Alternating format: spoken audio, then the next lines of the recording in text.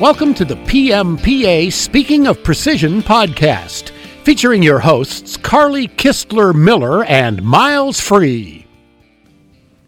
Hello, I'm Miles Free, and welcome to PMPA Speaking of Precision, Monday with Miles. Carly Kistler Miller has joined me today, and we are going to discuss what is expected of the part. Well, all right, Miles, let's just start with that. Well, what is expected of the part? I mean, I know I've got the office next to you, so I overhear some of your phone calls, and I've heard you have these conversations with our members, and they're always looking for the cheapest parts. And I can actually hear your blood pressure go up when you hear automotive.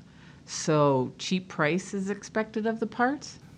Absolutely, and our members aren't looking for the cheapest price, their customers are. And our members are trying to get some sanity in their procurement process. The real question is, what is expected of the part in subsequent processing and in final use? We're really on a fool's errand when we think that the goal is the cheapest part. That's not the point. The object of the act is to put a part into an application that's suitable for the use. Okay, and back when you were working in steel, didn't you help customers determine the best grade of steel to use? It was one of the favorite parts of the job. Shop owners and machinists get told what to run, make it out of this, with very little input on why or why not to use a particular grade of material for an application. All right, wait a minute. So shouldn't they get the chance for input? I mean, or is it just quote the job and pray things work out? Sadly, the need for prayer is a particularly important part in quoting, especially for automotive. They're just focused on cheap, not value. So I'm thinking that this is not a robust process? Exactly, Carly.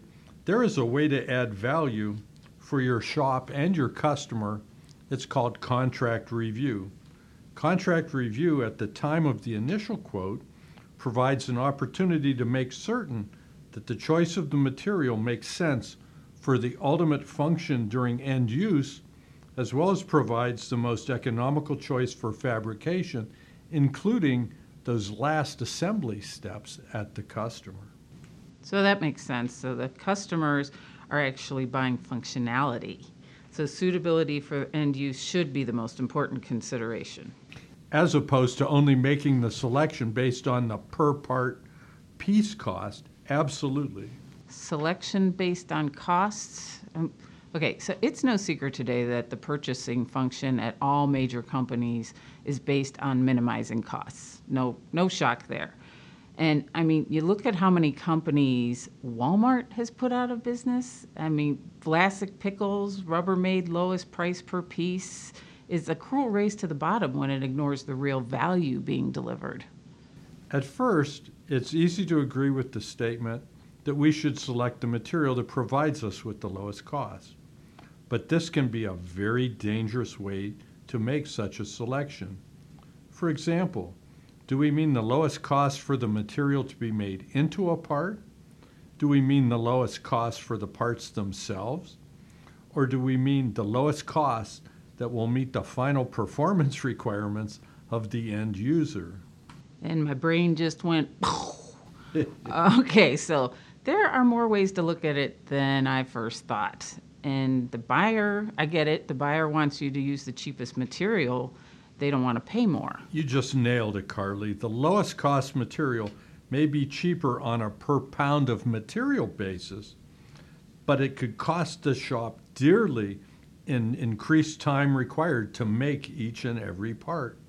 For many machine parts, the material cost component of a finished part is far less than the cost of the machine time, the value that we're adding by fabricating that part. Not to mention subsequent additional processes, heat treating, plating, anodizing. So it sounds like getting cheap material could actually force those other costs of production to double, maybe even triple. I mean, not to mention making processes more difficult to control and increasing time needed for setup and tool replacement. Right. The lowest cost for the parts themselves can mean that the material is selected to assure that the parts produced have all the known requirements met for delivery and at the most affordable price. This idea, too, is an easy one to support.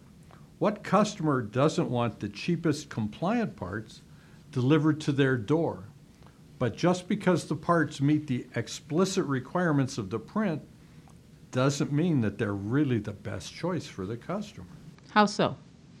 Several times in my career, I've been called to help solve the mystery of parts that were perfectly fine when they unpacked them, but after the customer starts to do final work, assembly, or that kind of thing, cracks magically appear. Usually these failures occur during a crimping, swaging, staking, or other cold work process. The parts were made out of a material that fully met the customer's stated or explicit requirements, met the spec. But the parts were still not suitable for the customer's process because they cracked during cold work, which was applied during the final operations at the customer.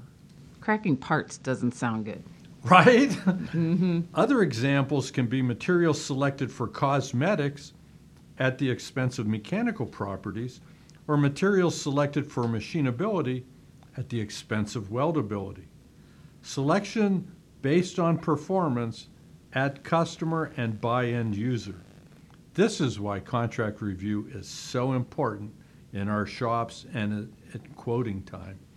Using highly machinable materials to get the lowest price per part from our machine shops does no one any good if those same parts fail in subsequent assembly steps because they won't weld or they crack during crimping.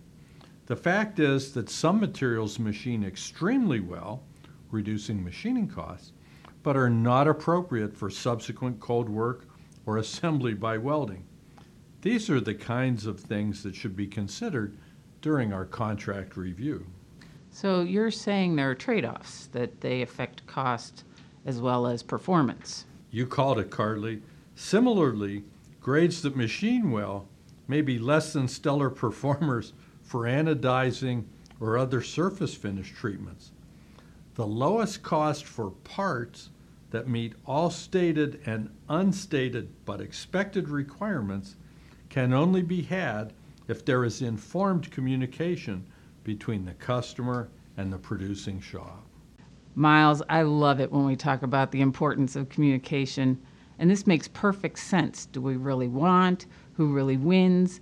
If we can get you very cheap parts by using cheap materials, will they be suitable? What if they aren't then? What did you save? Well, you got the quote. You won the quote. Yay! And now the headache. And now the resolution process. What did you save is another question entirely. Can we produce parts out of materials that will give the customer the lowest possible price per part delivered to them? Again, yes, we can.